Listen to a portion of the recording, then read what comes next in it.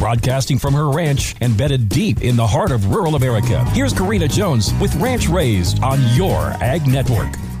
It's Fun Fact Friday, and I can think of no better way to start off July than by celebrating National Blueberry Month. Whether cultivated, wild, fresh, or frozen, blueberries are full of essential nutrients and fiber and are super high in antioxidants. At least 14 states produce blueberries. Michigan is our nation's leading producer of cultivated blueberries, followed by Washington, Oregon, and Georgia. Maine is the leading producer of low bush or wild blueberries. Okay, here's where I was surprised. The U.S. is a net importer of fresh and frozen blueberries. In 2017, our nation imported fresh blueberries valued at $842 million. Over 50% of the fresh blueberries come from Chile, which provides fresh blueberries to U.S. markets during the winter months of mid-November through January. Canada provides us almost 20% of the fresh blueberries coming into our country. I always have a bag of frozen blueberries on hand because my girls love to throw them in the blender, cover them with milk, and voila, a blueberry smoothie. Super easy, and it hits the spot on these hot summer days. A current jam favorite among my tribe is the blueberry rhubarb jam that I make. I found a bunch of awesome blueberry recipes that look delicious on the U.S. Highbush Blueberry website, which I will link on the Ranch Raised Facebook page